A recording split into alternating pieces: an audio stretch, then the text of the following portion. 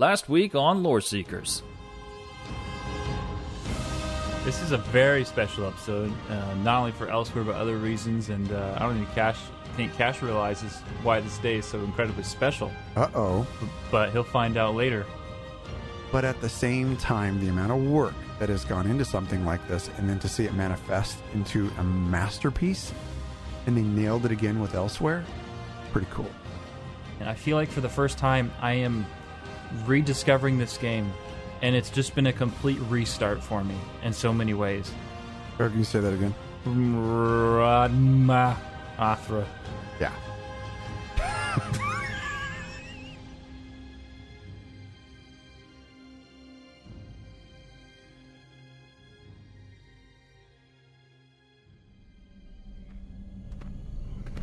Hail, traveler. Be wary in these lands, for the skies overhead darken with the shadows of dragons' wings. The undercrofts overflow with the rise of the dead. There is danger afoot across the whole of Elsewhere. Do you venture to brave these wilds? Then come inside, rest your well-traveled feet, and order up around. Share your tales with two of Tamriel's finest storytellers. Here they are now, the Lore Seekers, Jibs and Cash. A long work day. Yeah. Yeah, buddy. Mm-hmm. Oh, wow. You know what? Before I get to you, I need to get to her. Can I get you boys? It's okay. I need a mead stout, please. What are you ordering? I'm actually going different this week. I'm going to go with a Tamrielic Old Fashioned. Coming right Oh, up. look at you! I know! I'm going out on a limb. Something a little sweeter this week because I've had an incredibly moon-sugary week, my friend.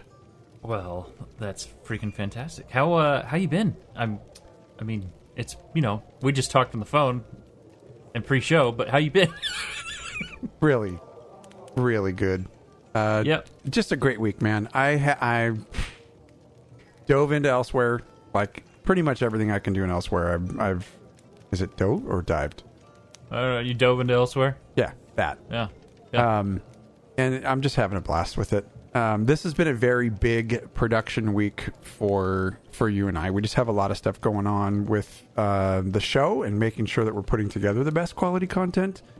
So, yeah, there's been a lot of editing and recording and Oh, yeah, man. kind of behind the scenes stuff this week. But you know what? If we hated it, we would not be doing it. And I actually got a really funny joke from my wife this week. And Okay. She was totally joking. Do My tell. my wife goes like this. She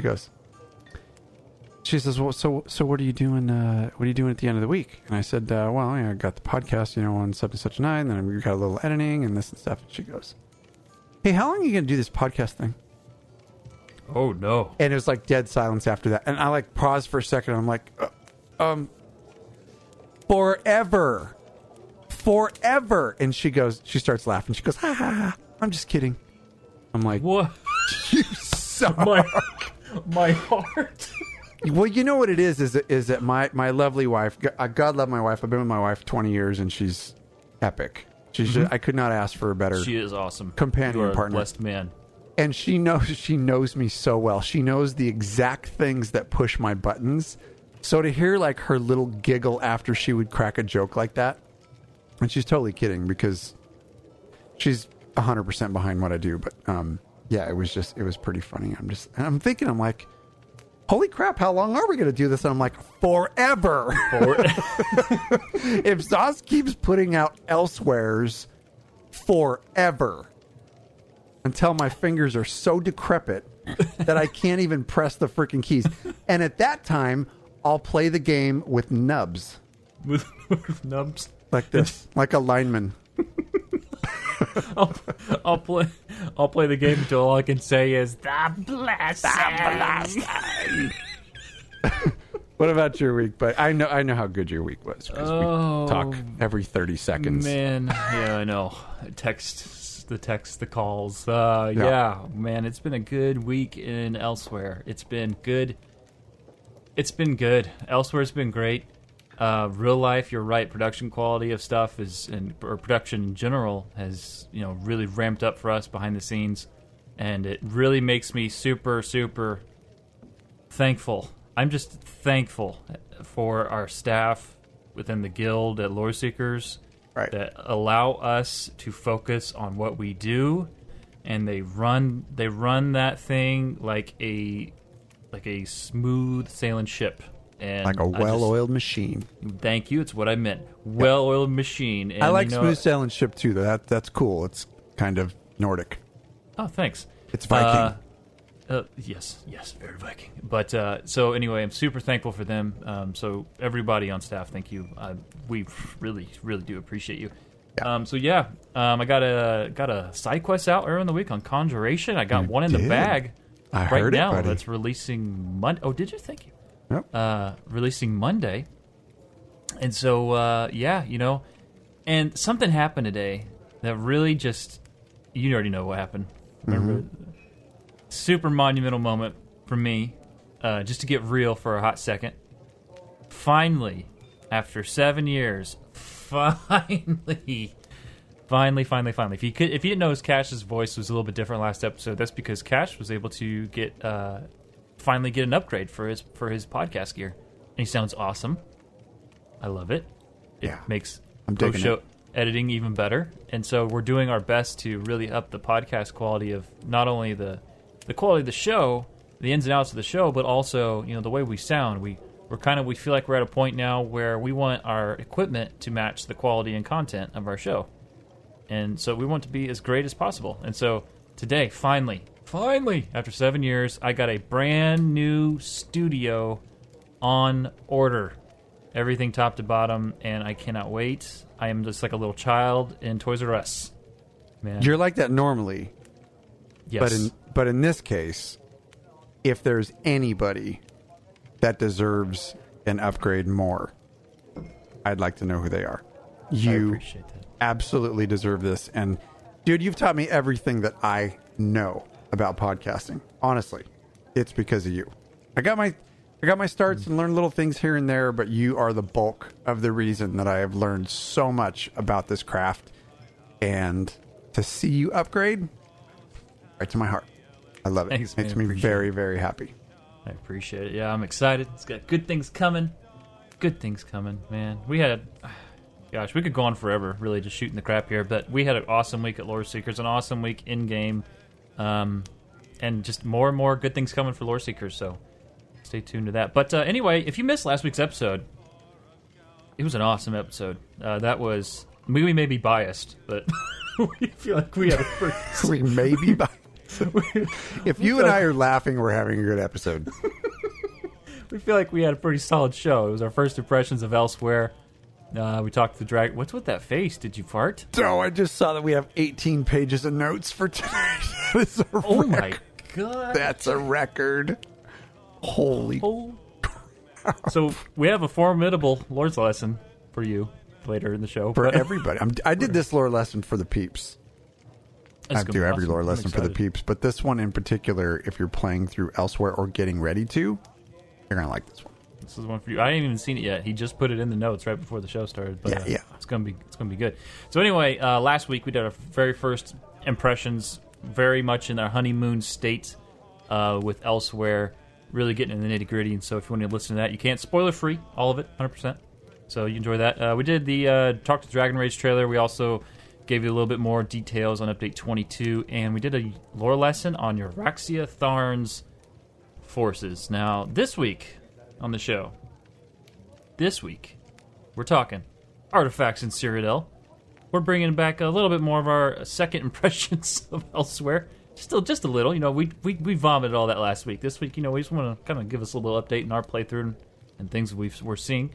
In Update 22, Dungeon Lore is back. You love it. We're bringing it back. It's back here today. Dungeon Lore on Spindle Clutch 2. An extended lore lesson on the Khajiit. And I mean, like, in-depth, more so than the first time around. a year ago. And then if we get to it, it really depends how long the show runs. We're going to get to mail. If not this week, next week. So anyway. Can I sum up last week? Yeah. Okay, I'm going to sum up last week. Okay. Jibs, Yeah. it's the Lord. I know that you love the Necro. And I know that you love the cats. Summary complete. Carry on. You know, you did good. Yeah. Anytime you say it's the Lord, I just Oh, you listen. I do this. Oh my gosh. Sometimes the only way I can get to you. It's so, That's the only way I can get to you. Yeah, it's not- So, it's not like the with my text, wife, when I want to get to her, I just Yeah. dangle a payday in front of my face. yeah. Payday. Here's a payday. She's like, oh, what can I do for you, my love? You say jump, you say how far. But oh my gosh. So anyway, well, we've got a jam-packed show, so let's not waste any more time. I'm gonna jump right in. Here we go. Oh, right. Well, two things before we get started. One, in case you missed this is for the console peeps, and I feel like I saw this on PC as well. Could be wrong, but we know for sure it's the console. PSA, this is a tweet out from Elder Scrolls Online. This came out today. It's Thursday. We're recording Thursday. For those of you listening tomorrow, this would be yesterday. PSA, we have identified an issue with the June daily login rewards for console players. The Day 21 reward will be missing, making it appear to have one fewer reward on console than on PC. I can't Not read do that face. acceptable. This will be updated on June 4th and should not affect your ability to claim your rewards. So keep in mind, that's there. That's a thing. Yeah, But anyway, you'll live. a lot of man, have you ever been in like a place where you're just like, I'm happy to be here? That's totally where I'm at right now. Just chill, happy to be here. So really anything could go tonight. This should be an interesting episode. So a lot of you are taking advantage of this, and we want to make sure that you know about it. Maybe you missed it, maybe for whatever reason, but we like to give you free things on us, and here's how you do that. We're kind of hooked up with Audible, and we want to give you free books. You know, like when you're done with the show and you're like, what do I do? Well, we can help you. So if you go to loreseekerspodcast.com, the very tippity top, it says free audiobook. Click on it.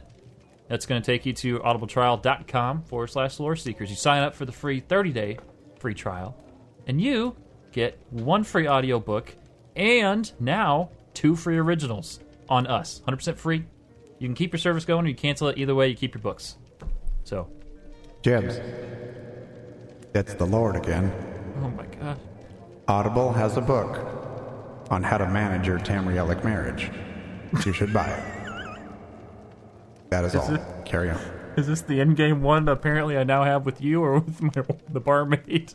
You did not marry your actual wife in Tamriel. You I married wish. your best friend in Tamriel. And you've been a really crappy husband so far. So there's anyway, that. second impressions elsewhere. It's good. See what I mean? He ignores me. He doesn't even listen. He's not a good listener. Go get the trash. I'm about to puke. Hang on. I brought that upon myself. Hello? I'll never forget, man. Beam showing up with a wedding dress and eyeshadow and handlebar mustache. Oh my God. I don't even want that visual in my head, but it took place. So there's that. Oh, man. So, yeah, Elsewhere has been good. My second time around, I've delved further into the chapter. Taking my sweet time. Just finished the main storyline. It's so good. It's so good. I did notice a few audio bug glitches here and there. Like, I'll finish the side quest, and the guy, the final NPC, it's one of these zones. You'll probably pick up on it if it's still in when you finish it. He goes to say something, and he's literally saying his final, like, triumphant thing. Whatever that is, I'm not going to say. But he's like, and bloody blah. And he disappears. Like, just, whoosh, he's gone. And I'm like, holy shit. Shit, where'd he go? Secret tunnels. Okay, El Chapo. No. Secret tunnels. No. But, no, I mean, He's gone. So, I mean, there's a few little audio weirdness happening every once in a while, but I tell you what, and like we said last week, we're going to do a spoiler show sometime in the future when we're all done with Elsewhere, 100% Elsewhere. But at the end of that storyline, it was good. I like it.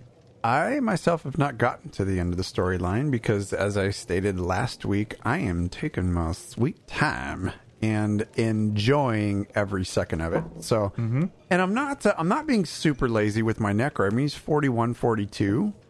I let's just go there first before we hop into lore or anything else like that. And like we said, we're not going to spoil anything still. But I'm in love with the necro.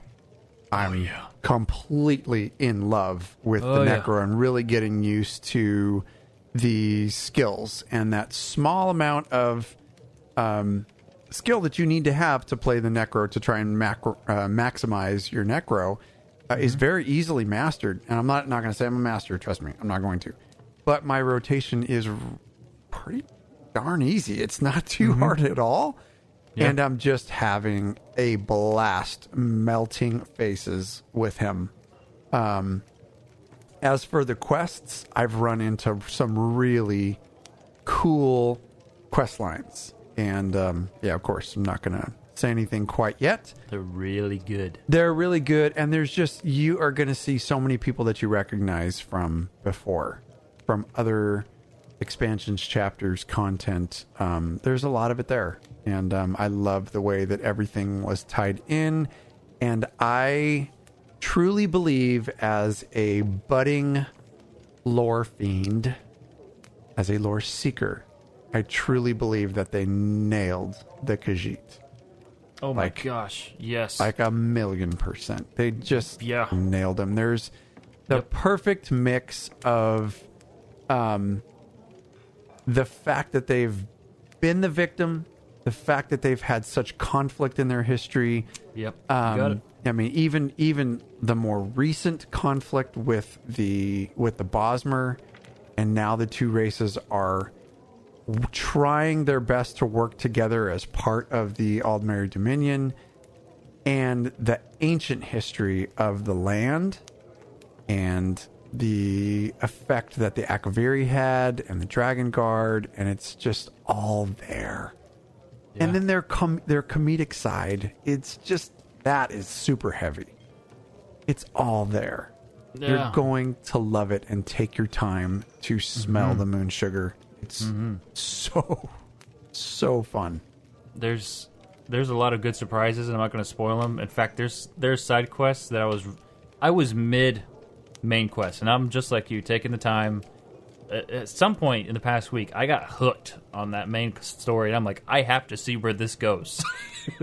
So I was doing that, and I came across a side quest that just blew my mind that this was in this chapter, that these kind of people were. Blew my mind. I'm not going to spoil it. It's very good. But quick question: have you been to Hakoshe? Yeah, God bless you. What? You haven't been? Have you been to the city of? Is it Hakoshe? Hakoshe? I've discovered everything on the map, so yes. Have you done the quest line there? I don't know.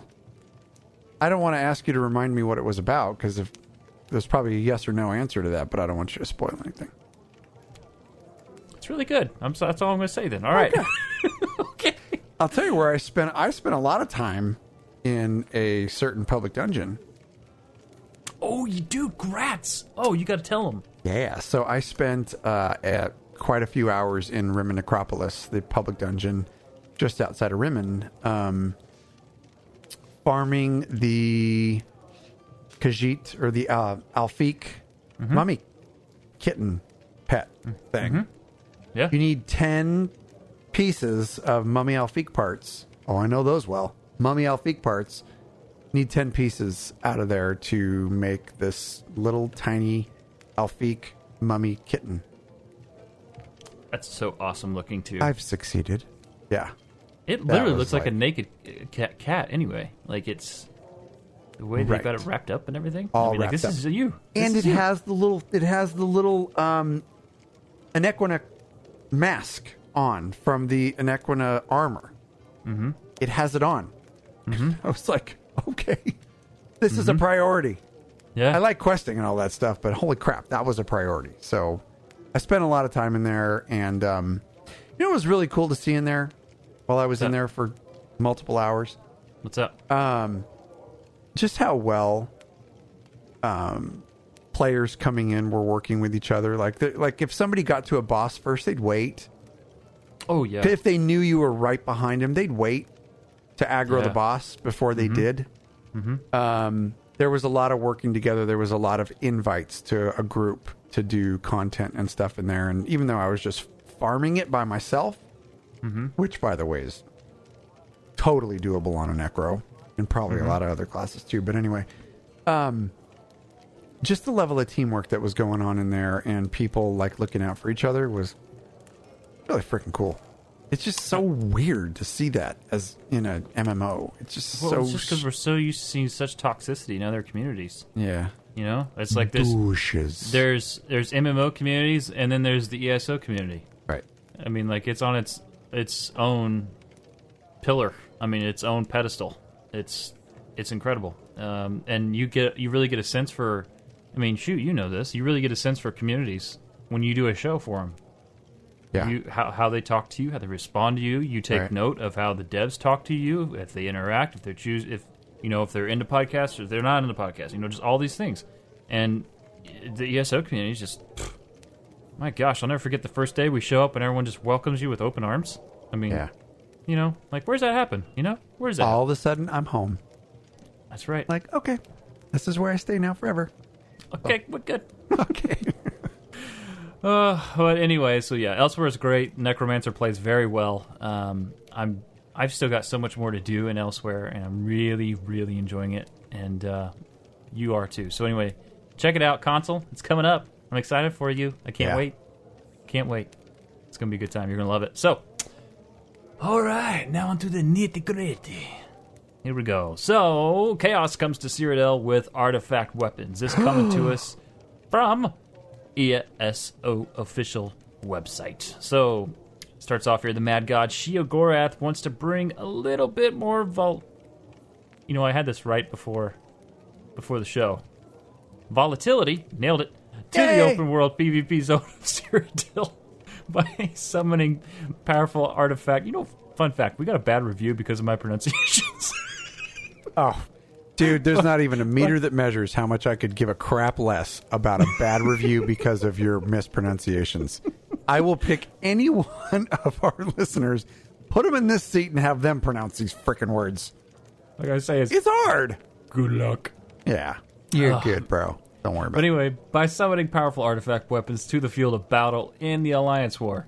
However, the Daedric Prince of Madness is fickle, and what he can give, he can also take away. ESO's combat lead, Brian Wheeler, said, quote, "Chaos. We wanted to add chaos beyond what is already available in Cyrodiil. At this point in the game, a lot of the Alliance War's play patterns are fairly well ingrained.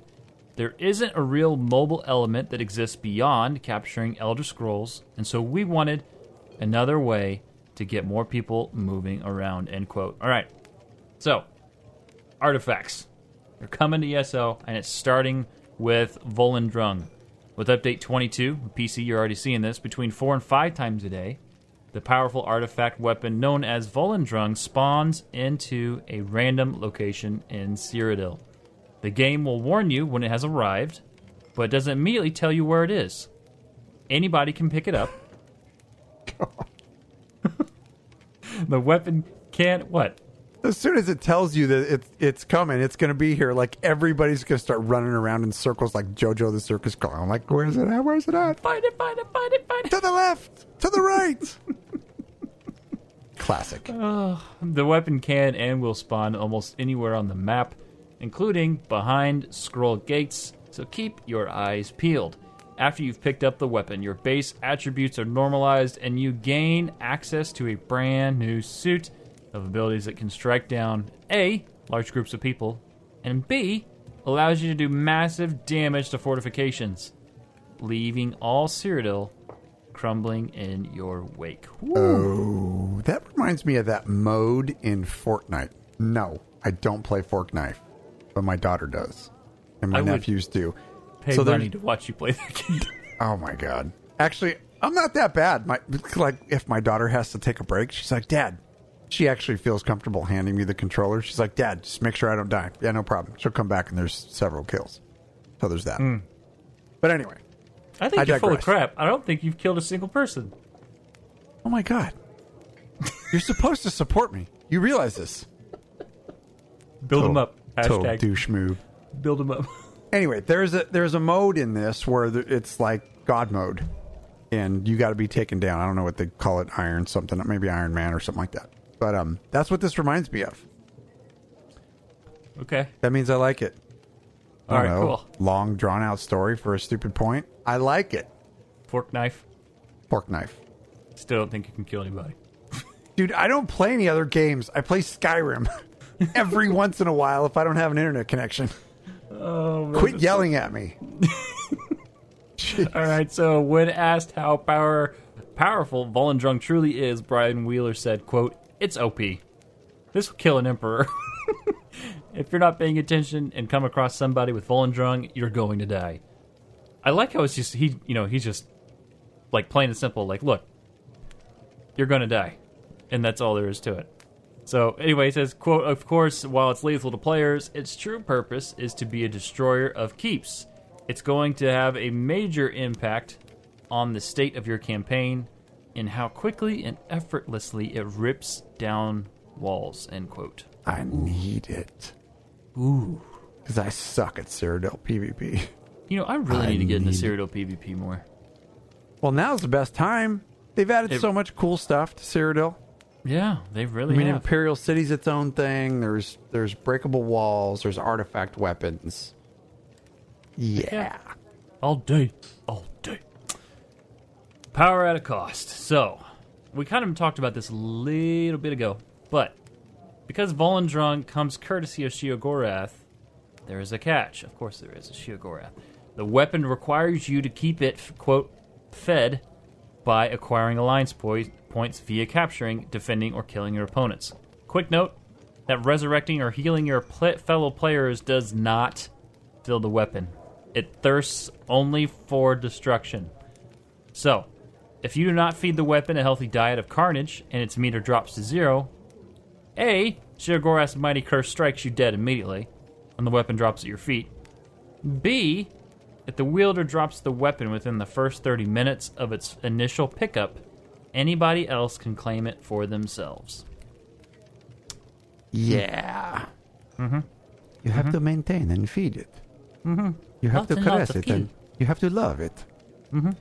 No. They should put Sheogorath's fork in Fork? this. Yeah, his fork. It smells like roast beef. Okay, yep, gotcha. It's a thing. Yeah, I remember. Ah. You know what I would really like? I know this is out of timeline, but man, I'd really like to see something for the Grey Fox. Wow. Yeah. That Right? would be sweet. Yeah. But what would happen? You just I have disappear no off idea. the map. Pretty much. Just, But it happened. it'd be That's what like I'm Men in saying. Black holding that little schnibs right to your face, and like poof, nothing ever happened. I don't know. Why am I here? I guess the campaign's over. Sounds really Peace, we're out. boring, Jibs. How about a better suggestion? I liked it. This means that if somebody else beats you to the weapon, you have a choice. A, you can either run for your dear life, or B, try to defeat the wielder and take the weapon for yourself. I'll be the guy running. And finally, be warned. If you give your enemy unchallenged access to the power of Volendrung, your keeps will soon be nothing more than rubble. Whew. Yeah. We should hop in there. We should. I'll tell I'm you a what. battleground guy, to be honest. Right. But- So anyway, it's it's spring, like mid-spring, right? So you know it's coming. Mm-hmm. Yeah. PvP time is coming. That's going to be insane. Midsummer Madness is coming, and we are. I was actually already thinking about a build for my Necro. I should say it like this every time. My Necro. Death, destruction. Anyway, I was thinking Sounds like of Sounds like a B film knockoff announcer. Bill, dude, my whole life is an effing B film. Oh, God. You know this. But anyway, I was thinking about Carry a on. build for him, and like nothing but PvP is going to happen that entire week. Nothing but PvP. And I Yep. think that's probably the next one because I think Zos, like, got it. I think people are a little, like, poopy burned out on events right now, and they just On want to... burnt, like beyond charred, like no life, no juices in the meat, completely dried out. Well, yeah, and then they freaking plan it brilliantly. So there's a lot of brilliance going on there. Yes. All the events end that gets everybody like, oh, okay, I'm tired, and they give us a week off, and then Elsewhere launches, and it's like a month-long beer bong of Elsewhere, just and a then shot of energy drink. and then like once we're like, okay, I've finished the content in Elsewhere, blammo, time for PvP, bitches. Like, okay, let's do this. Yeah, Then I'm everyone ready. jumping up and down. This is what we do. So they're freaking brilliant. The way they're planning this whole thing, because that's exactly what's going to happen. Like I'm like thinking ahead of time. They don't even have dates set, and I'm already going. This is what I'm going to do for this. This is what Midsummer Madness. This is what I'm going to Ready do. to go. Yeah, Pelennor White Strike and the thing and all that stuff and XP and woo. I don't know. Am I the only one? No, I'm sound not. like someone completely strung out at this point for 48 hours. Dude, I'm high on freaking moon sugar. I told you I got into the moon sugar. Might have even been skooma. I'm not telling you it's illegal. So anyway, yeah, was it Midsummer Mayhem or Mid Mayhem? Mid-Year Mayhem? Mid-Year Mayhem. That's the one. That's the sound of an empty glass. It is the sound of an empty glass. Well, while he's doing that, I'll do this. So we want to know what you think. Yes, that's it for the news this week. We got to meet the character of Cadwell, but it came late in the show. We didn't have time to put it in. So anyway, we want to know what you think. You can call us anytime you're feeling risky or feeling lonely, or you just want someone to talk to, like our voicemail. That'd be 765-382, and you're out of whiskey. 6961. You can also email us anytime, anywhere. LoreSeekersPodcast@gmail.com. I got another one right here. You are not out of whiskey. Are you ready for Dungeon Lore? Because it's that time. What? Oh, yeah. All right, Yeah. here we go. All right, well, Dungeon Lore, it's that time where we get to the nitty-gritty of a dungeon. And not only do we take you through the dungeon, basically, have you ever been in a pug group and they are just charging through content, and you've never ran the quest before, but you want the XP, so you're like, ugh, you're torn, right? Every So day. So you end up picking up the quest, just doing it to get the, what you need, but you felt like you lost something in the process. Well, that's what this segment is all about. We call it Dungeon Lore. We take you through the quest line, so you don't have to worry about it. We go over what gear you can get, and it's pretty freaking fun. So, Cash, what we got? Well, we don't want you to lose anything, except for maybe your virginity. But anyway, so we're covering Spindle Clutch 2 tonight. Holy... What? What happened? Nothing. You're going. Am I Tourette'ing? Am I Tourette'ing again? I'm going to take another drink of water. You go ahead. I'm Tourette'ing again. You do you. I'll just So, be right here in the corner. so the last time we covered Dungeon Lore was a couple weeks ago, and we covered Spindle Clutch 1. This week we're hitting Spindle Clutch 2. So I'm gonna some of the stuff's the same, but we're gonna cover a different quest and some different gear and such. But anyway, the loading screen text reads, and once again, this is when you're either going pee or refilling your adult beverage, or your Kool-Aid, or your Capri Sun, depending on your age and what you're into. I digress. The alien ruins of Dwynarth that grin down from the bluffs above Hag Fen were plundered and emptied out generations ago. But it seems there are forgotten mine tunnels beneath the lowest levels of Dwynarth that might not be quite so empty. So Spindle Clutch is found in the province of High Rock. High Rock is located in the northwest section of Tamriel and is mostly inhabited by Bretons. That magic of regen. The northern tip of High Rock also contains Orsinium, the city-state of the orcs. Smelly orcs. Where is it located? The region it's located in is Glenumbra. This region covers the entire peninsula that separates the Iliac Bay from the Etheric Ocean. The peninsula's geography is a mix of rugged woodland and fetid swamp. With a crap ton of undead. Currently. In 2E 584. So let's talk about the quests. In this particular dungeon, Spindleclutch 2, you are going to get the quest Blood Relation. Once. Only once. Then it's no more unless you're on a new character.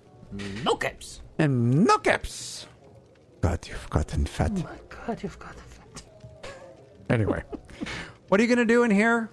Upon your return to Spindleclutch, you will find Sud Harim, a male Redguard guardian of the Fighters Guild. This is the same guy who was captured by the Whisperer, whom you vanquished in Spindleclutch 1. Sud Harim is a kind soul, and all he's doing is searching for his son, Atavar.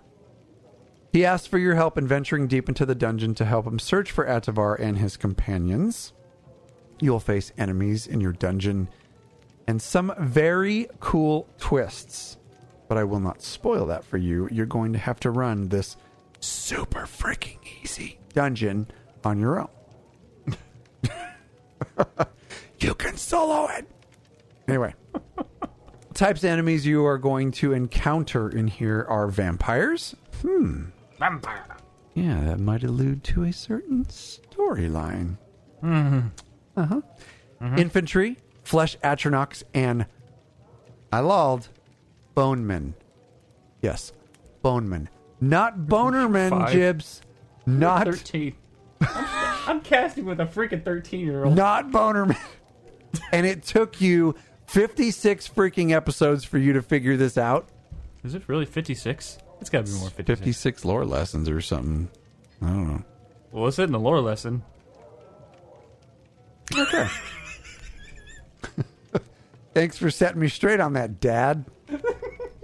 Anyway. The mother line. Don't you have to poop? Damn it. Anyway, there's mini bosses in here too. Mad Mortine, he's a blood fiend. There's the Flesh Atronach Trio, a group of 3 powerful Atronachs who must be defeated together. Irvin Valeth, a Dunmer vampire, which sounds formidable, but is not. The actual bosses in the dungeon are Bloodspawn. There's just a giant gargoyle. Praxin Duar, the wraith of a former Fighters Guild member, which you may or may not have seen in Spindleclutch 1. Then there's Voronair Winterborn, a Nord vampire lord, as Jibs likes to call them, Vikings. A.K.A. Cash when he hasn't played ESO in a week. Such a dork. Such a freaking dork. Anyways. Still, I like the Vikings and Nords just because I interbreed them a little. Doesn't mean anything. Really? You're from Indiana and you happen to mention interbreeding. Super weird. Super freaking weird. So the next part is for you. Jibs is going to handle gear sets. Thank you, Jibs. It's funny because it happens here. Freaking weird. Freaking weird. Dude, I'm from Southern California. I have, like, no room to talk, so there's that. Okay, folks. I swear I know what I'm doing. All right. He doesn't. Gear sets. Like at all. If you're, if you're running Spindleclutch 2, there's going to be all kinds of good sets that you can get. There's a couple here that are listed. First off being Prayer Shawl. This is the light armor set. So at 2 pieces, you get 1096 Match Magica. Did I say Match Magica? Max Magica. There we go. 3 items, 129 spell damage. 4 items, 129 magic recovery. And at 5 items, when you heal a friendly target, you have a 6% chance to grant them a damage shield that absorbs up to 2,400 damage for 6 seconds. That's a good one. Good starter set. Spelunker is a medium armor set. 2 items. Gives you 1,096 max stamina. About said Magicka again. 129 stamina recovery. 129 weapon damage. And at 5 items, adds up to 400 weapon and spell damage to your undaunted abilities. When an ally uses one of your Undaunted ability synergies, you restore up to 1,500 stamina. Goodness. So yeah, there's that set. It's fun. It's a fun set. These aren't the greatest sets in the world, but, you know, they're not bad either. So anyway, I'm sorry, folks. You'll never know what Cash is doing in the background. 5 items, 400 weapon and spell damage to your Undaunted. That was from the medium armored. Oh, edit! Nightmare set. It's a heavy armor set. 2 items.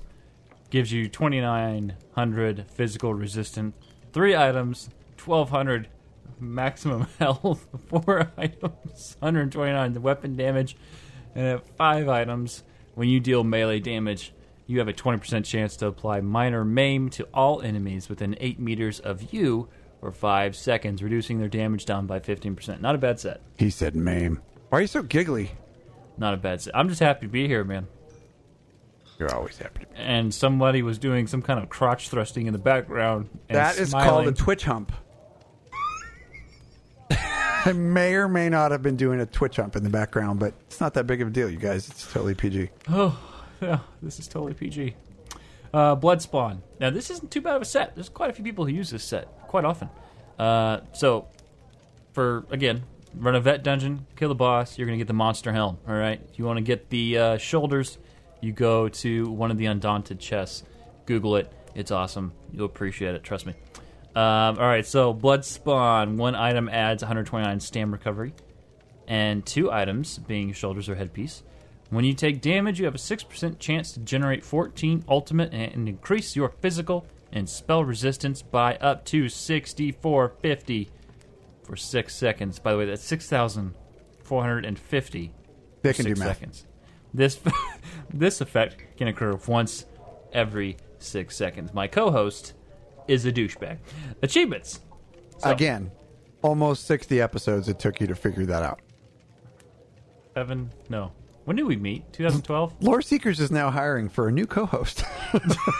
Because I'm getting fired. Holy crap. Oh, achievements. Spindle Clutch 2, Vanquisher. You defeat everybody, and you get that one done. All right? Defeat all the bosses. Spindle Clutch 2, Conquer. Defeat the Blood Golem, Praxton's Ghost, Winterborn, and Vet Spindle Clutch 2. Compassionate Hero. You defeat Winterborn and Vet Spindle Clutch 2 without killing any of the innocent victims held captive in his lair. What are you drinking out of? Is that a bottle? It's a Yeti. Yeah, that's a bottle. All right, Vet Flesh Atronach Conqueror. Defeat 65 Flesh Atronachs and Veteran Spindle Clutch 2. Then Veteran Thrall Slayer. Defeat 220 vampires in Vet Spindle Clutch 2. And then Spindle Clutch 2 Survivor. That's a no-death run, so you do the whole thing. No deaths. You get that one knocked out. Spindle Clutch 2 Assassin Speed Run. You do the whole thing within, 20 minutes? Yeah, 20 minutes of the first pull. And, yeah, that's it. You know guys, what's funny? they're so easy. You know what's We're funny? still not on the hard dungeons yet. I know, we're really not. You and I both, we've really, once we get our Necros all dialed in, get their gear, we're happy. You know what we need to do? Everything. Yes, amen to that. We're 100% in everything. We know that, but Yes. we really need to start doing no death runs and speed runs on dungeons. Start at the bottom Done. and work your way up. It's done. I'm so in on that. And we've been talking about this for quite a while, like on our Necros. And I don't know if Slash Lurk is still here, but Jesus, thank you so much for It's making the Lord. this so good, because it's my forever class. I love it. And everything panned out. It's just, everything's so good. So anyway, do you remember, we mentioned this last week, but do you remember when we did the lore lesson on the chronology of ESO? That is where we're taking our Necros, my friends. As soon as I'm done with Elsewhere, which, look, I don't know how long it's going to take, right? But once I'm done taking my time, once I'm done taking my time with Elsewhere, I am going to the very first thing on that list, and I'm starting there. So, look, I love my Lore Seeker community. I love talking to everybody, but if I'm running quests, like, look, I don't want to talk to all you people. I don't. I want to learn the stories. But so much content. There's so much content, and like even though it's funny that I had mentioned that because I really miss. I took 2 days off, and I just did nothing but questing and content in Elsewhere. And like on the third day, I was like, this freaking blows me all by myself. So I've been popping back into chat and stuff with Lore Seekers, but it has been relatively quiet. I think all the PC folks are kind of devouring some stuff. This is normal, yeah. So anytime you're in the Lore Seekers community, when a new chapter comes around, nobody really hops in Discord because, again, we're all chewing on the new lore and the quests and everything. Yeah. And then it's just kind of like, over the course of a month, it just it starts to go back to normal. Yeah. Well, once everybody is, they're kind of out of questing mode and then back into Undaunted and, I don't even want to call it grind mode because it never really feels like that to me. No. It's just like, well, I play ESO. That's what I do. It's part of my day. So these are the things that I need to get done for the day. Right. Once we get back to that, and then, I'll mention another thing. But once we get back to that, the chat will be a lot more busy. I think every night now we got probably 10 people in chat chatting. But when it comes to our trial, like this last week, we ran our first run of Sunspire. Oh, yeah, man. So, which, by the way, is so much fun. I think on the first poll, we were like, is this on Vet? Freaking trash. It was like, holy crap. But we were fine. We ended up doing fine. We had 2 runs of it. And Sunspire is bad ass. I mean, I don't even want to say it, but we took so many damn screenshots in there. Basically, Sunspire is a bunch of mobs, crash mobs, and in between there are dragons. Mm-hmm. So I don't think that's a spoiler at all because it's already been detailed. There's a lot of death. There's some just, Khajiit. But dude, we did really well. We did very awesome. well. I think everybody that we had with us in our group were experienced trial folks, but we did really, really well for that being the first time. And I got to give kudos to Jen and Chivas, who had both been through before. Actually, I take that back.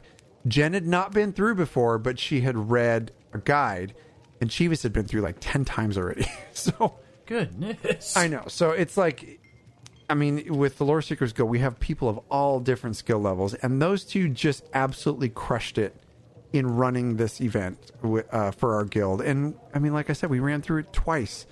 Do not miss out on that content, you guys. It is so freaking awesome in there. And that's where all your new sets, wait. that's where some of your meta sets are going to come from. Oh, yeah. Yeah. I can't wait. I'm holding off till I'm done with my Necro's ready. I don't think he's going to be ready for this week's raid. The closer and closer it gets to raid time. But I think next week, the following week, he'll be... Take your Sork, dude. Put on your big boy Ready to pants rock. and take No. your Sork. Nope. I'm doing this content. All right, you can stay in Pampers for another few weeks, whatever. Hey, you know what? I'm 46. Why don't you play catch up? 46. You act like you're 46 years old is what you do. So I have more hair than you. Oh my God, that was such a dick move. That was such a dick move. Oh. So what? All right. You have more back hair than I do. There's that. You disgust me. All right. So anyway, this was Dungeon Lore. We hope you liked it. And we'll bring it back again in another episode. But now it's time. More. Shout out to chat. Von Jamestein says, this show is Jibs trying to be serious while Cash is shooting spitballs at him. Jibs, It's true. It's the Lord. This is this week, folks. I don't apologize for it. We're just happy to be here and in your ear holes. All right, so. Yeah. All right, here we go. Cash, it's lore lesson time. You ready? Right at your nuts. Right on cue. You are awkward. Here we go. All right, so here's the deal. I have so many ideas for lore lessons. But as I'm going through Elsewhere, I am noticing the massive amount of lore that is there for the Khajiit. And all these small little references to how the Khajiit become Khajiit. and all the different types. I'm not talking about a lesson on the birds and the bees. So, okay, and apparently Jibs has to urinate because there's like a 72 font I have to pee in our notes. So I guess I'm on my own for a little bit. He's such a douche. Anyway, there's so much Khajiit lore going on in Elsewhere that I figured we need a refresher on the Khajiit. Only this time, we covered the Khajiit in lore lesson number 11, which was months ago. So I wanted to dive a little bit deeper in Khajiit lore tonight and talk to you about some of the things that they're going to reference. There are no spoilers once again, but there are a few things, there are a lot of things that are referenced in Elsewhere that I think this could bring some understanding to for you when you encounter them. So this is a deeper dive into our favorite felines in Elsewhere. We're going to examine a bit of their lifestyle, religion, history, in order to give you a more in-depth understanding during your playthrough of Elsewhere. And as you can see, I have an Elfique right here in my hands. Who's trying to step on my soundboard. Anyway. So, let's start. We're going to cover some of the terms that you should probably be familiar with before we get too far into the weeds into the Khajiit. Because I will say, the Khajiit are probably one of the most complicated races that there are in Elsewhere. It's important to note that much of the Khajiit pantheon is a variant of the deities found throughout the whole of Tamriel. For example, the Khajiit would worship Alkosh, who's mentioned a lot in Elsewhere, where a high elf would worship Akatosh, but both are the same. So I'm going to clear up some of that stuff. So let's go over some terms that will help you, I think, understand a little bit more. An Equinine, also known as Anakina, is a Khajiit kingdom in northern Elsewhere, and that's the one that's been released as northern Elsewhere. That's what you're going to be adventuring in. The region is filled with harsh badlands and arid plains. The next term is Auriel. Auriel is the king of the Aldmer and the elven variant of Akatosh. Now, this one's kind of hard to absorb, but Auriel is the king of the Aldmer. Aldmer, which means the most early high elves, and the elven variant of Akatosh. Most Altmer, and Bosmer to this day claim that they are direct descendants of Auriel. If you do any quest lines in Grotwood, there are a ton of reference from the Wood Elves to Auriel. Akatosh. Akatosh is yet another name for Auriel, the chief deity of the Nine Divines and present in most Tamrielic regions. The next term is the Lunar Lattice. This one is all over the new content. Oh, yeah. Yeah. So in relation to the morphology of the Khajiit, there are distinct differences in how they look based upon the phases of the moons on the day they were born. Within weeks of their birth, the morphology begins to take shape. We will get in depth on this a little bit later. Let's talk about the moons. Masser and Secunda. Masser is the greater of Nirn's two moons. Masser is also known as Jode by the Khajiit, and is considered an attendant spirit of the mortal plane and also subject to the bounds of mortality. Jode in Elnofex, and remember Elnofex is the ancient language of Nirn spoken by the Elnofey, or the old gods. That means big moon god. So Jode means the big moon god. Now, on the contrary, Secunda is the lesser of Nirn's two moons. Jibs, that means the smaller one. Okay. Secunda, also known as Joan, is also considered an attendant spirit and therefore subject to the bounds of mortality. Joan, in the Elnofex, means little moon god. Big moon, little moon. Not so hard. And also Masser and Secunda, Jode and Joan. All it is is a Khajiit being little smartasses changing the names of stuff. That's pretty much all this is. So, I mean, if it helps you understand the Khajiit a little bit more, then I think we're in a good place. So the first fun fact of our lore lesson is that Akatosh is considered to be the first of the gods to form. The very first god ever was Akatosh, making the process easier and more obtainable for other spirits to follow. So it's kind of like the first one to jump off the cliff. All the rest of the people behind him are like, no big deal. We can go. So after Akatosh appeared, all the other various pantheons of the world emerged. And now my Khajiit is getting so much incessant love for me that one of her eye boogers is on my finger. Ew. I have nowhere to wipe it. That's gross. That's part of the lore lesson now. It's ingrained in our You need lore to lesson. fix that. Thank you, Lucy. Meow. Anyway. All right. Let's talk about the gods of the Khajiit. You'll kind of get a kick out of this because they changed the names, but it's the same person. So, all right. One that you're going to hear a lot is Alkosh. Alkosh is known as the Dragon King of the Cats and an equine deity. This deity is a variation of the Altmer's Ariel and an Akatosh-type hero from very early time in Khajiit culture. So, Alkosh equals Akatosh. If you couldn't figure that out, you want to take a screwdriver. Just kidding. You don't want to do that. Anyway, thanks for laughing, Jibs, and for all the support. That's for to make you feel awkward. Did it work? Yeah, it did. All right, good. So worship of Alkosh continues to dominate Khajiit culture, especially in the region of Elsewhere. In races other than the Khajiit, Alkosh or Akatosh is depicted as a large dragon with feline features. However, the Khajiit consider Alkosh to be a really big cat. Super weird. He's a cat. That's what he is. I don't know what your people are thinking. You're crazy. The next god is Azura. Azura is the goddess of dusk and dawn. Azura is the goddess to whom the Khajiit attribute their mortal form and their close connection to the lunar lattice. Azura shares many characteristics with the goddess Azura of other cultures, and they're just spelt differently. One has an H at the end and the other doesn't. But the Khajiit consider the two to be different entities. Oh, it's so weird. This is ours, not yours. Leave it alone. I slap your hand.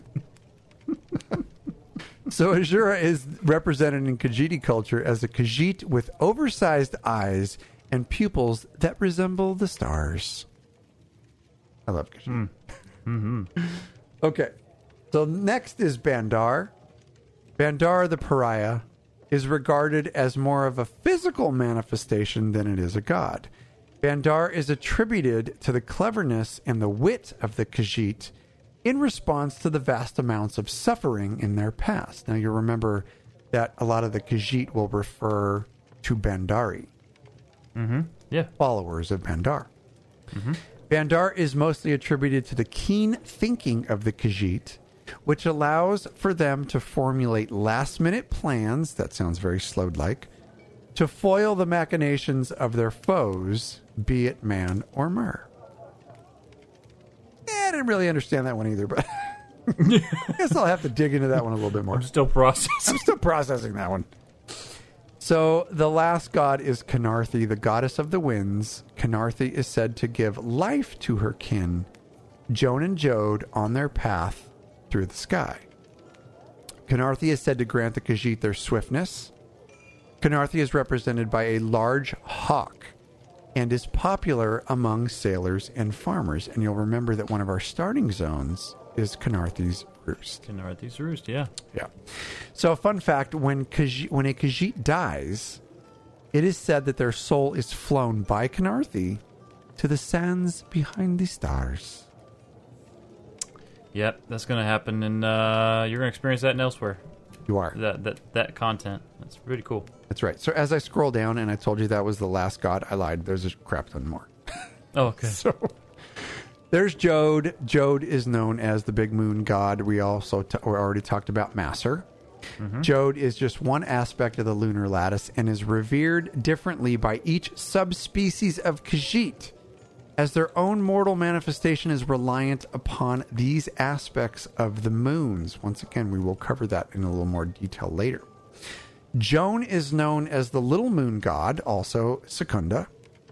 Joan is the other aspect of the lunar lattice and is revered differently by each Khajiit subspecies. Now we get to Lorcaj, the moon beast. Lorcaj, you can already guess which one that is easily identifiable as the history of Lorcan, and in Khajiit culture, credited with the creation of the mortal plane. Kind of a big deal. Lorcaj holds different reverence for the Khajiit, some out of admiration and some out of complete contempt for his deceit and cunning. Totally get that. Lorcaj, man. Maw Lorcaj, all the gear that comes from Lorcaj, the style that you can get. Dude, and the history of Lorcaj. Probably one of the biggest deities in Tamrielic culture. We should do Lorcan. something on that. Just Lorcaj. We should look into that. How about the lore lesson on Lorcan that we did a while ago? Super stoked you're paying attention. Awesome. Thanks, Jibs. It was an honest effort. Anyway, Namira. The Great Darkness is the Khajiit name for Namira, who represents the darkness found within the heart of Lorcan, or Lorcaj, and the Great Void from which he was born. When a Khajiit dies, they not only are assisted by Khenarthi, but they entrust their soul to Namira. Mara. Mara is known to the Khajiit as the Mother Cat, the goddess of love. Oh, I know, it's so sweet. She is attributed to the passions of the Khajiit, though evidence of her actual worship amongst the race is unknown. You know, where do they come up with this stuff? yeah. You know, I don't recall seeing anything with Mara and elsewhere, as far as any kind of worship either. So Not yet. You'd probably have to go to a brothel to find worship of Mara. But this is the family show. So we're not going to talk too much about that. this is PG, guy. I know. This is Disney. Hey, We don't- Chris, your zipper's up again. So many things I could do with Stop that. All right, talking. go on. This is my time.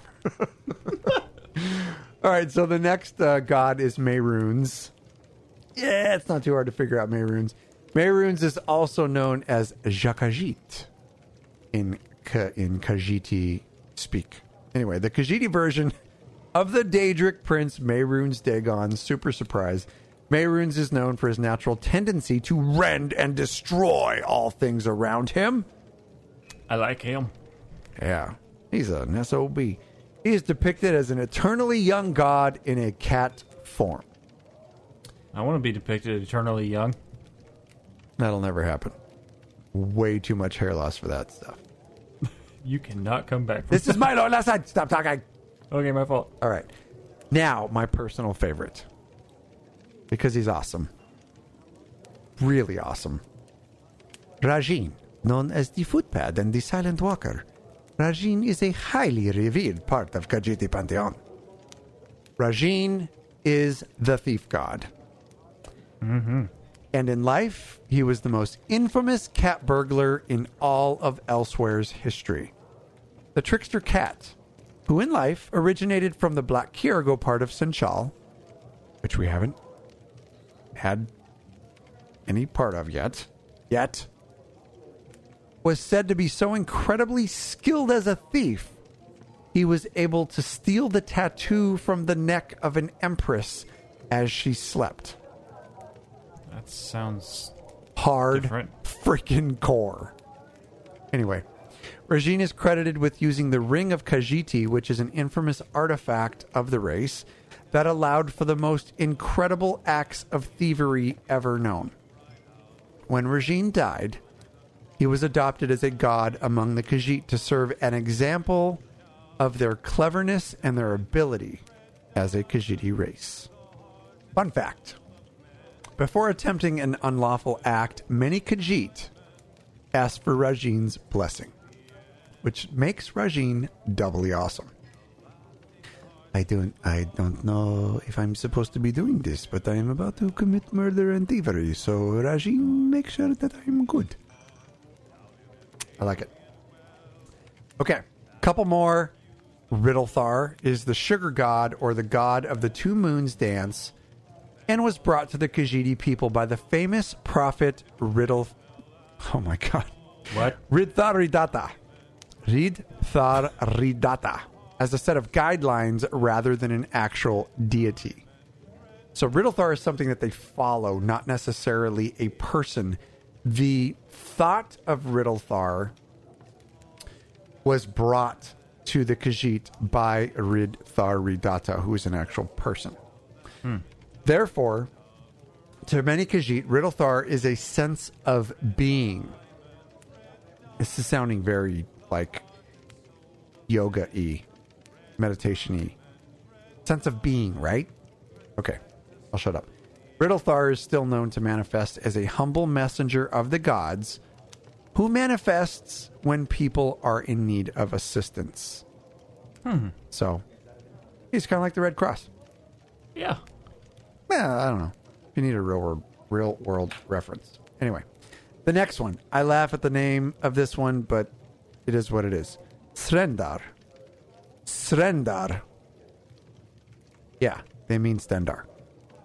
He is known as the Runt. Oh. Oh my god, it took you so long to realize that. I never knew that. Now you know. The lore. It's rich.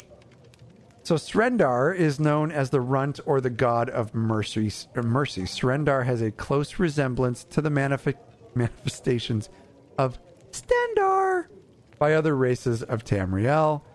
Not much else is known about any actual worship of Srendar by the Khajiit. Little fun fact about that. Since both Srendar and Stendar are known are known as the god of mercy by all races of Tamriel, and with no actual information on Stendar being a god revered by the Khajiit, the close pronunciation between Srendar and Stendar may actually be nothing but a legitimate mispronunciation.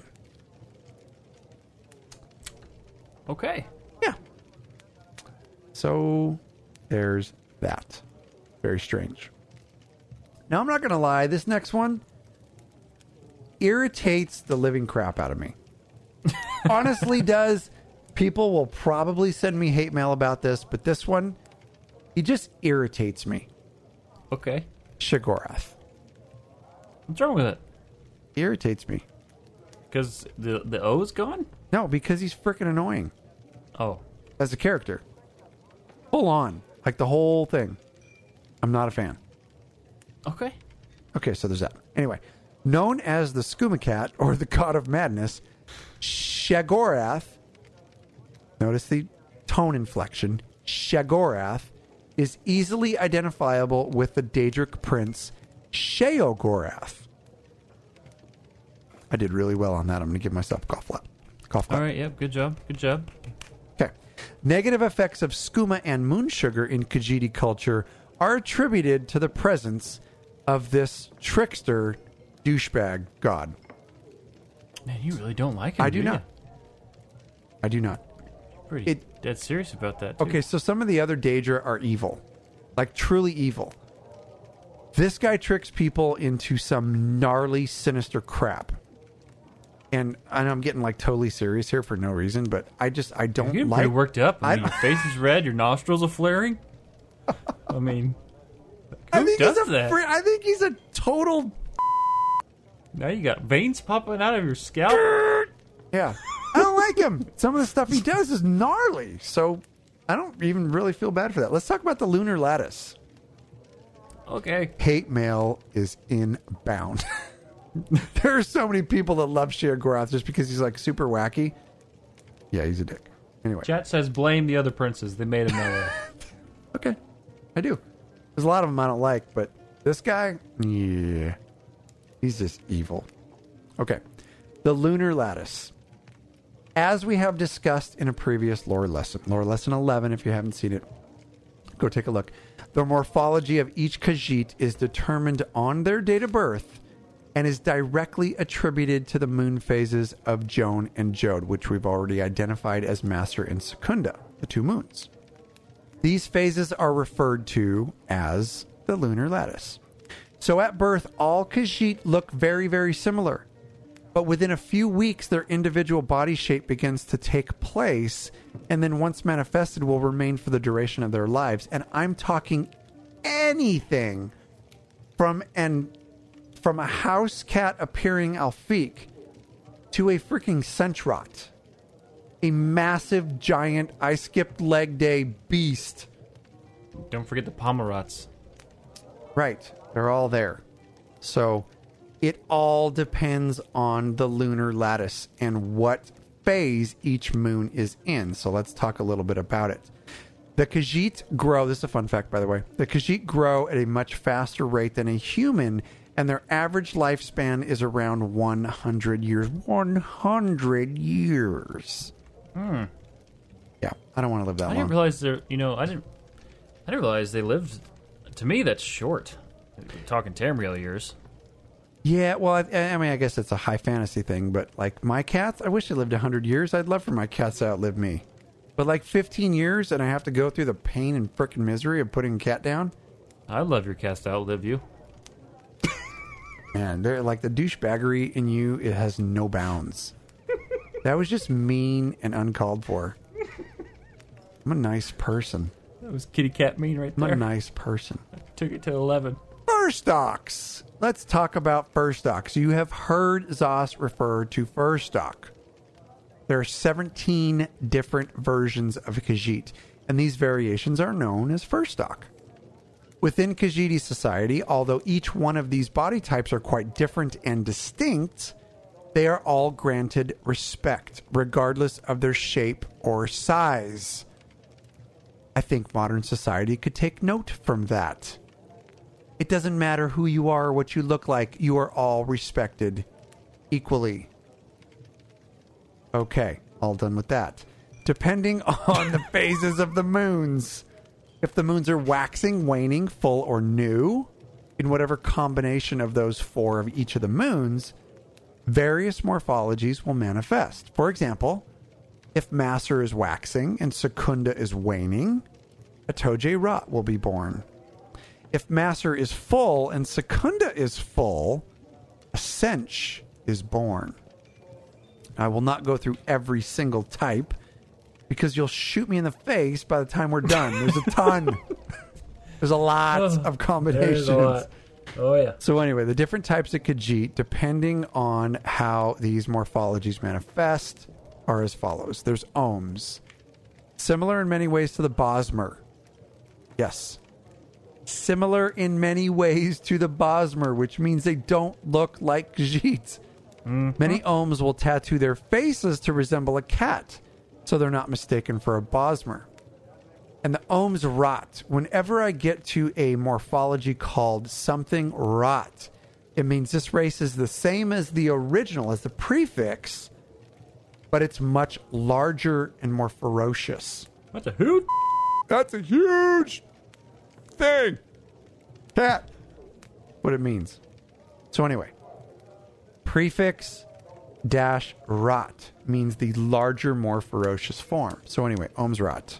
Similar to the race of men, short tails like colored full. This type of Khajiit walk on their heels, unlike many other subspecies. Now we get into the more kitties.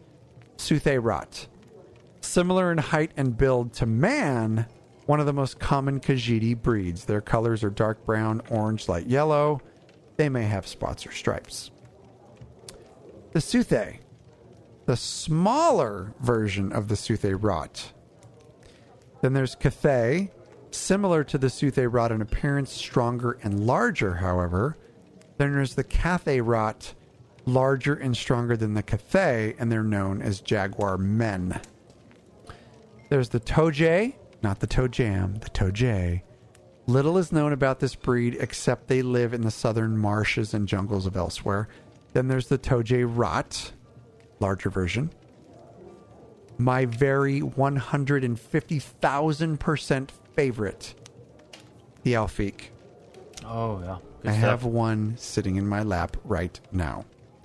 Very similar to a house cat, the Alfiq are quadrupedal, but the keen and quite adept intelligence of the Khajiit allow them to understand the spoken word and possibly cast spells. I love them so bad.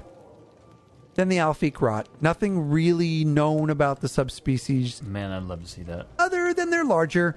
So the way I look at it is a regular house cat and like a lynx or a savanna cat Okay. in the yeah. real world, if that means it Yeah. makes any sense. And they can freaking cast spells and understand what you're saying Yeah. and quite possibly respond. So I don't know if I want that. I like my cats unable to yell. Docile. Yeah. So anyway, there's the doggy and the doggy rot. Common less form, a less common form, because words are hard. Doggy live in the trees of the Tenmar forest. We mentioned a battle between the Khajiit. That's my Khajiits. Who's my Khajiit? Meow. We mentioned a battle between the Khajiit and the Bosmer in the past, where the Bosmer were lured into the forest by the Khajiit and then attacked and obliterated. These were Dirty. the doggy rot. Yeah. Cool. Then there's the Palmar, similar in appearance and size of a common tiger. The Palmar rot are similar to the appearance of Palmar, but of course larger and more fierce. The Sench, very large bipedal Khajiit. The Sench are approximately the height of an average Altmer, which is pretty freaking tall. Think Shaq. However, 20 times their weight. They have thick forelimbs, and that's Thick, not Thicc. Forelimbs, and are even more thick than rear limbs, giving them a muscular appearance much like that of an ape. So, Fat Shack on roids. Fat Shack on roids that did not skip leg day. Their coats are ribboned with striped in a dark crimson. Oh boy. Crimson? Whiskey is essential and it helps. Crimson color. Then there's the Sench rot, larger and slower than the Sench. Definitely my mount. Slower. With the shorter body and straighter legs, the average Sench rot stands as tall as 2 Altmer and can weigh as much as 50 Altmer. That is a massive freaking cat. Like the Sench rot are employed as steeds, often in battle, where they earn the title Battle Cats from the Imperial Troopers. Now, there is a lore book in ESO, in Elsewhere, where there is a Sench rot that is pleading for the rest of society to understand that they are just like everybody else and intelligent as well. They're not just battle cats. Man, I love the Centrot. Yeah. I love them. Yes, they're awesome. I love them so bad. I love a mountain too because I spent a crap load of crowns making him fast. So Did you max him out already? no, he's like 40. I think he's at 42. 42. Yeah, he can run fast. They look better when you have the higher speed. There was someone talking about that in guild chat the other day. They feel like when you first get the Centrot, if you pre-ordered the collector's edition, you get that mount. It feels like he wants to run fast, but it's just super slow motion.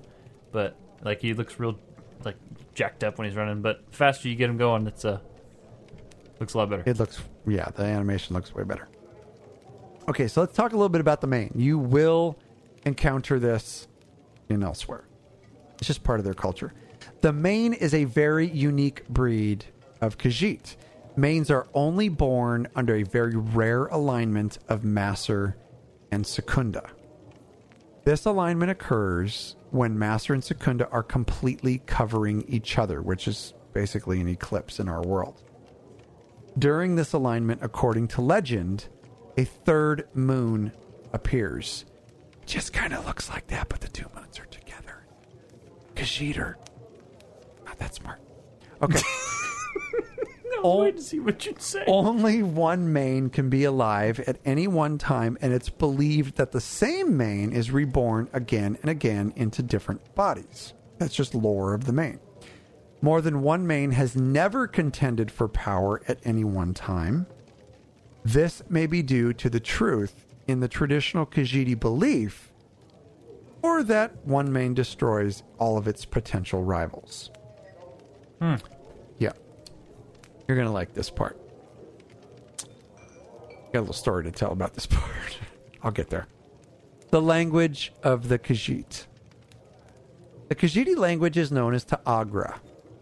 The actual word Khajiit is formed of the Ta'agra words for Kaj and eat, which literally means one who deserts. Now, this does not mean one who leaves or abandons.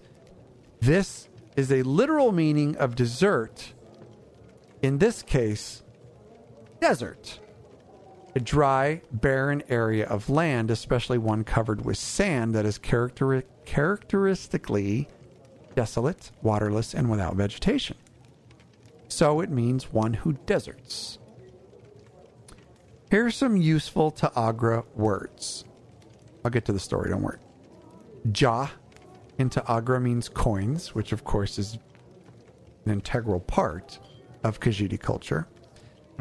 Jakaje is the lunar lattice. Jemath is moon sugar. And then there's Jekosit, a Khajiiti insult, sometimes thought to mean jackass. So you gotta tell them what you wrote into your little storyline at the end? I'm absolutely going to, and nobody ever caught it, which blows my freaking mind apart. Anyway, in our very first storyline, if you've listened to it, you may remember that we had a certain character played by one of our good friends, Nara, and her character was a Khajiit that we met, and she referred to Jibs as Jekosit every single time she talked to him. He never figured it out. He never looked it up. But basically, Jekosit means jackass. And he never figured it out. Until recently. Which I thought was hilarious. So anyway, you have uncontrollable bowels tomorrow. Oh my god, dude. That's my little joke. Anyway, so what's right here? What's the deal with moon sugar? Let's talk about it a little bit. Moon sugar is the holiest of substances known to the Khajiit, and they understand moon sugar literally to be crystallized moonlight that was caught in the water of the Topal Sea and delivered to the sugarcane groves by the tides. It's freaking heroin, people. The substance can drive Khajiit into fits of ecstasy and abandon and put them into shivering sugar fits. Yeah. Moon sugar is considered a drug and is illegal in all of Tamriel and often smuggled for profit. Now, a fun fact about moon sugar is that it can be refined into a more potent and addictive form known as skooma, or Tamriel's equivalent of heroin. It's not so bad. So much. Did you say it all bug-eyed? I know. It's terrible. Don't do it. Anyway. Moon sugar is also used as a seasoning, which I freaking love. Like people sprinkle heroin into their food. And an alchemical ingredient. It has an analgesic and soporific effects. I did not look up soporific. Do it yourself. Making its users both happy and stupid. Kind of like your two podcast hosts at the moment. Khajiit commonly have a very strong sweet tooth, and moon sugar is used as a spice in almost every single dish found in elsewhere. I thought that was funny. I didn't realize they were that into. I mean, I knew they were into it, like pretty heavy, but I didn't realize they sprinkled it on their food and all that. Like, yeah, that's yeah, it's criminal. But whatever. Hey, whatever you're gonna do. We should get into smuggling that. That's a trap. We should. No matter how you felt about the Khajiit in the past, I know there's some haters out there. You cannot help but play elsewhere and fall in love with the Khajiit. There's like no way. They're freaking awesome. They're not like Argonians. They're super easy to hate. I mean, they poop all over the place. And they walk in it. Anyway, the Khajiit are like extremely fun-loving.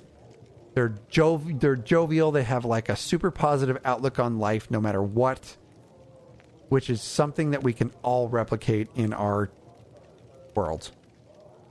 That's all I'm going to say about that. But they're funny. They're nonsensical. Some of the things they say, their love and passion for each other. Yep. It's incredible. So, and look, I know this is a game, right? I get it. But just freaking love them. They are so funny and fun. And now I play a crap load of them, and I love them as much as I love the Bosmer over this past probably 6 months. I'm like, dude, Khajiit are rad. So anyway, that's where we're I at. agree. Yeah, and Elsewhere did an excellent job, like Cash said earlier in the show, embodying and representing the Khajiit in their best and truest form. Not only how they've been treated previously, but how they choose to treat other races. You really see that in the game, and they did a really good job. Good job, man. That was fun. Thanks, man. I'm glad you liked it. I knew it was a little bit longer of a lore lesson, but I kind of wanted to dive into it real deep. So we have a basis to work off of when people mention, the lunar lattice, or they mention moon sugar, where it comes from, or Shekozit. They know what it means. Right. No, it's actually really, really good that you did that, because a lot of those terms, you're going to see in Elsewhere. Right. And if you want to read these for yourself, this lore lesson will be up at loreseekerspodcast.com in its textual form.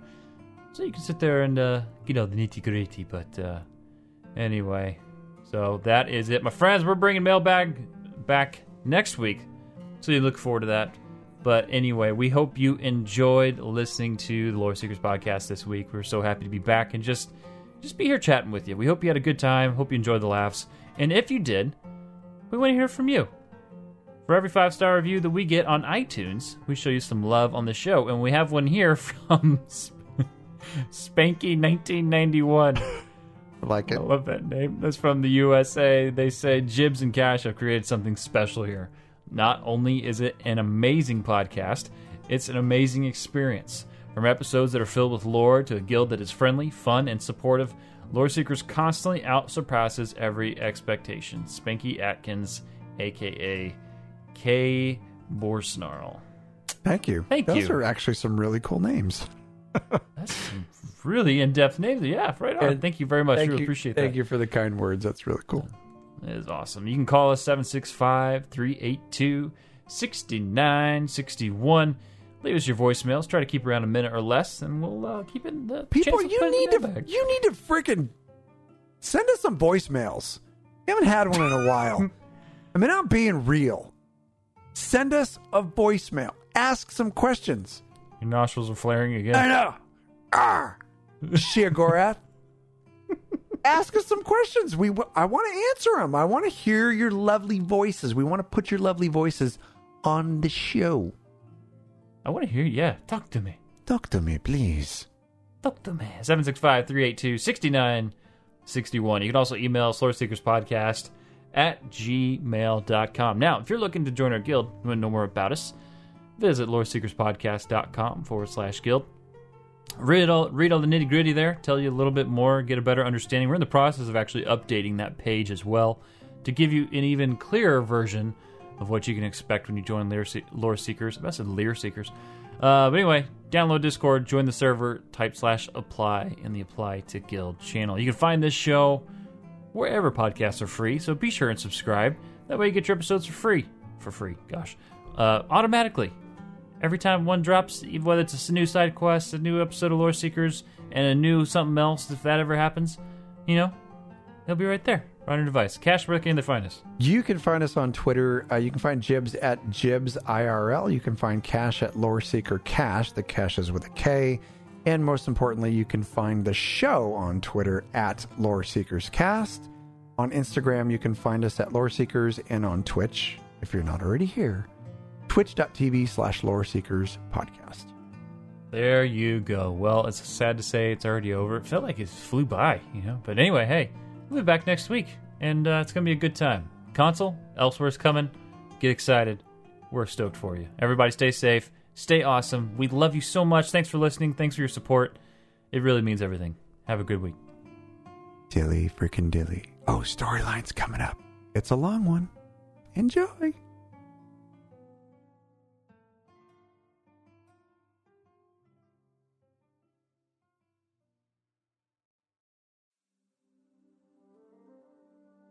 Episode 5. They had traveled for weeks. Following Tharn wasn't an easy task.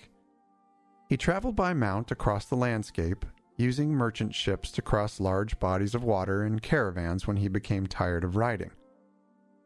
But he was always on the move. It seemed Tharn certainly didn't lack purpose. Finding just what that purpose was, though, that was the real challenge. The days were pleasant enough, but the nights were cold. Singe didn't feel much of it because of his thick black fur. It warmed easily in the sunlight, and he was just too busy trying to keep up with the High Chancellor in the wilds of Tamriel to notice the weather anyway. He would stay steps behind Tharn each day, losing him only when he entered buildings and cities or delves along the trail. Singe and Krindar would post up, hidden near the entrances, waiting for Tharn to re-emerge. He never quite knew what he was doing in these places, save for exploring when he himself had the opportunity, or perhaps gathering supplies to continue his journey east.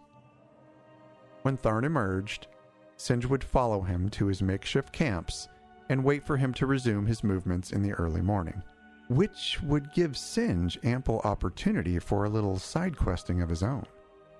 Once Tharn was nestled into his bedroll at night, Singe would find a nearby delve or cave system and do some exploration of his own. He just couldn't resist the thought of danger and the opportunity to obtain more lore books on his little secret fetish, necromancy. After all, it was his passion. It just wasn't his paycheck. Singe knew his skills. He knew he could get in and get out unnoticed and lift pretty much any relics he wanted. There was really no risk there. Well, not until tonight. Tharn had been on a straight trek to the east, bringing us to the humid air and deep forest canopy of Valenwood. Late in the night, just on the outskirts of Eldenroot and Grotwood, Singe had trailed Tharn to his camp and just observed. Droopy-eyed himself, Singe would surveil Tharn until he was fast asleep. Singe and Krindar both knew that Tharn wouldn't wake until the sun broke, so they took the opportunity to do a little exploring of their own. Singe was always on the hunt for old wooden doors set into a cliffside, or large stone slabs set slightly askew with darkness beyond. He knew exactly what it meant. Delves, relics, ancient texts, adventure. This night was no different. He had spotted a creepy old cave in the area, and he and Krindar were keen on exploring it. Singe and Krindar followed the trail back to the old delve and made their way inside. The cave system didn't seem very deep. A creaky old door led to a path of ups and downs, but mostly downs. A few meager wall torches illuminated the path, but for the most part, it was dark. As they made their way down deeper into the cave through the ever-descending switchbacks, they began to notice the sconces on the walls were no longer lit. Being cats, their innate ability to see clearly, despite the relative absence of light, allowed them to penetrate further into the darkness than any man or mer. Eventually, however, it became too dark for even a feline to navigate. They needed to make a decision. Light a torch and continue, which would undoubtedly eliminate their concealment, or abandon their exploration mission and turn around, heading back into the direction from which they came. Knowing the safest route was to just turn back, Singe felt around on the cave floor, where he knew Krindar would be. He tapped his side in the direction of the exit and started after him. But in that instant, a grisly sound stopped both Khajiit in their tracks. The sound was coming from below them, perhaps at the cave's bottom at the end of the narrow pathway they had been descending. A low, rhythmic moan sounded for several seconds at a time and then stopped. The guttural moan became louder each time it would recycle, and it was bouncing off of the cave's walls, shaking the very soul of the two Khajiit explorers. After what seemed to be an eternity of standing motionless and remaining silent, the sound disappeared as quickly as it had come. Singe and Krindar continued to hold fast, not budging from their frozen state on the downward winding path. Still not able to see a thing, Singe made the decision to start back up the path, knowing Krindar would sense his movement and follow suit.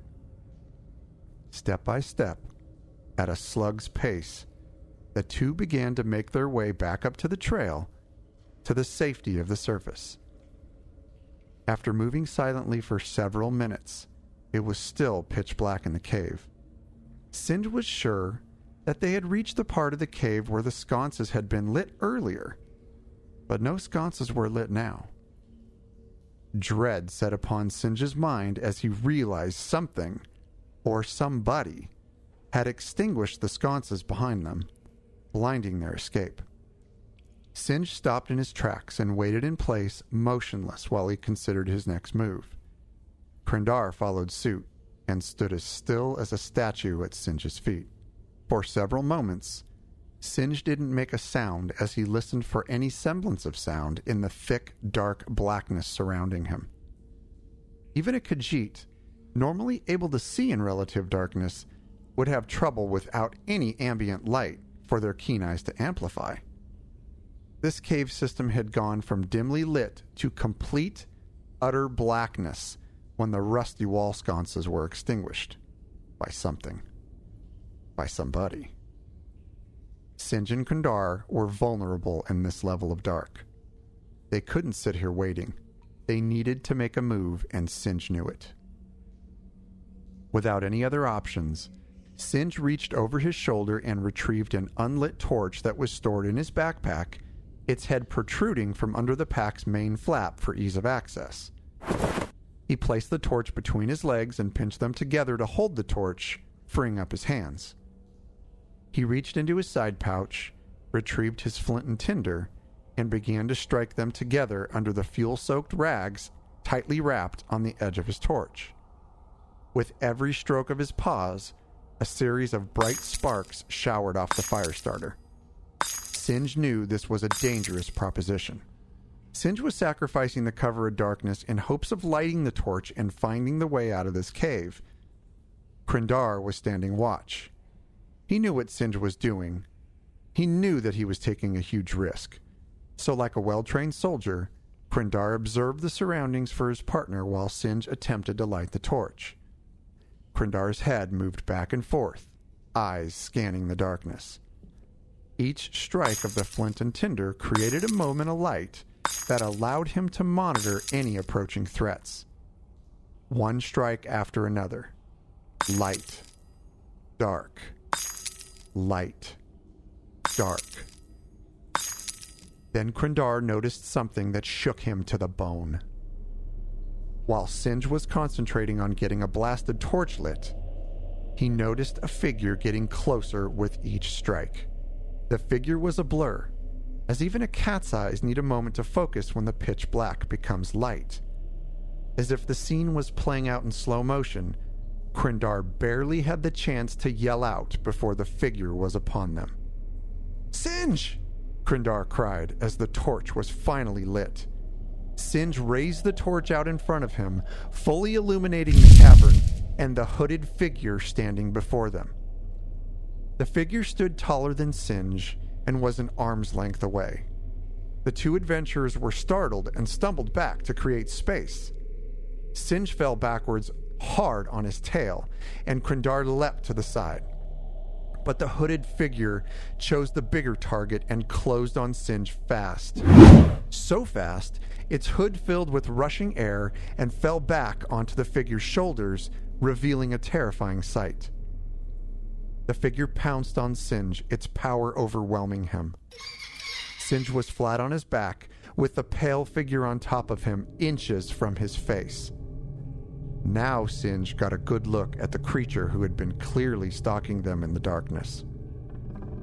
A powerful, zombie-like high elf with a lifeless, bloodless face littered with aging, empty veins sat atop Singe in a dominant position. Singe couldn't move a muscle.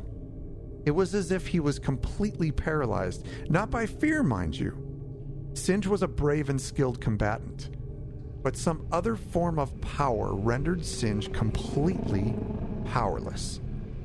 A putrid breath came from the undead elf's mouth, then an angry hiss, revealing a set of 2 top fangs that appeared to be growing right before Singe's very eyes. "Vampire! Krindar, run!" Singe yelled just as the fanged beast sunk his fangs into Singe's neck. Singe felt a sharp, needle-like pain pierce the skin beneath his fur. He knew exactly what was happening. He could actually feel the vampire beginning to feed, his pumping blood rushing in the wrong direction and exiting his body into a new, uninvited host. The beast still had a tight grip on Singe's upper shoulders, pinning him to the ground. But Singe could sense a slight loss of tension as the vampire loosened his grip to concentrate on satiating his bloodthirst. With that slight release of tension, Singe knew he only had a moment to act. Blindly grasping a ground next to him, Singe was lucky enough to find the hilt of his still-lit torch. He grasped the hilt of the torch and drove it with all of his might into the vampire's ribs. With a grunt, the vampire stopped feeding, then winched and screamed in pain from the burning torch as it bluntly struck its ribs and began to scorch the tender skin under its armpit. Singe held it there for a few seconds before the vampire realized what was happening and leapt off of Singe's body. Singe took this opportunity to leap to his feet and get his bearings. The entrance to the tunnel was a 60-foot sprint away, and he knew he would be pursued by the creature, who was undoubtedly faster than he. Singe threw the torch towards his exit to illuminate the path, then turned toward the vampire, who was regaining his composure after being struck in the side with the fiery club. In the same moment, he saw his companion Krindar fearlessly leaping through the air with his claws unleashed, landing on the vampire's back with skin-piercing ferocity. Krindar's selflessly brave strike served as the perfect distraction as the vampire diverted its focus and tried to figure out what was happening. Singe quickly channeled a spell and yelled for Krindar to leap away. Wisps of red mist swirled around Singe's paws as he pressed his outstretched arms toward the vampire with a quick push. The crippling grasp spell was launched. Krindar leapt from the vampire's back and out of the way. The spell hit home with precision as the vampire again cried out in pain. "Now, Krindar, let's go!" Singe yelled as he saw his companion already leaping toward the exit. The vampire, clearly hurt by Singe's spell, fought through the pain and attempted to pursue. But the spell, which has sapped and slowed the creature's agility, wouldn't allow it to close the distance. Instead, the vampire stopped in its tracks and began to channel a spell of its own. Krindar and Singe ran as fast as their legs would carry them toward the cave's wooden door. The vampire, with fire surrounding its outstretched hands, unleashed a steady stream of intense flames up the path and directly toward the fleeing Khajiits. Singe felt the heat building as the wall of flames closed on their escape. Accelerating in speed, Singe used what little adrenaline he had left and deftly scooped up Krindar from the ground as he too ran at top speed. Singe covered his feline companion with both of his arms, holding Krindar close to his chest as he reached the door. With a flying kick, Singe and Krindar burst through the rickety old wooden cavern door, shattering it into several pieces. But at that instant, the flames reached the door as well. The cool ambient air of the outside of the cave gave way to a breath-stealing surge of searing heat as the vampire's final attack reached the two escaping Khajiits. With Krindar still held tightly in his arms, Singe ducked behind the exterior of the wall of the cavern, next to the obliterated door, just as the massive blast of flame exploded out of the opening. The heat was near unbearable for several seconds as the spell completed. Singe and Krindar were protected from direct flame impingement by the cave's outer wall. Well, mostly. One thing was unknowingly left in the path of the jet-like inferno blowing out the door. The last foot or so of Singe's furry black tail was the only thing left fully exposed to the intense heat. Because of the pure rush of adrenaline pumping through his veins, Singe didn't notice that his tail was on fire until the pain set in. Yow! Singe screamed. My biscuit is burning! My biscuit is burning! He released his protective grip on his friend Krindar, allowing him to jump free. The flames had subsided, and all that was left of the cave's entrance was a trail of soot and smoke, and burning debris from the splintered wooden door, and a few smoldering bushes that the fire had ignited. Singe dropped to the ground in pain and rolled around, snuffing out the fire on his tail. He stood up, grabbed the middle of his tail, and swung the end around to his face to survey the damage. The fur on the last foot or so of his tail was completely burned away, leaving a hot, blistered mess of bubbled skin. Despite the pain of the burn, Singe knew the vampire may be in pursuit. He motioned to Krindar to follow, and they headed off at a brisk pace into the woods. Morning was still hours away, and the moonlight was shining bright as the two Khajiit made their escape, deftly sprinting through the trees. They reached a small opening in the forest canopy, close to their makeshift camp, and Singe called to Krindar to stop.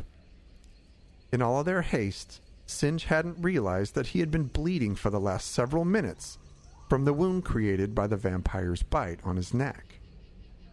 They had run so far, so fast, that the blood had mostly dried and matted in his dark fur, save for the wound site itself that was still showing signs of an active venous bleed.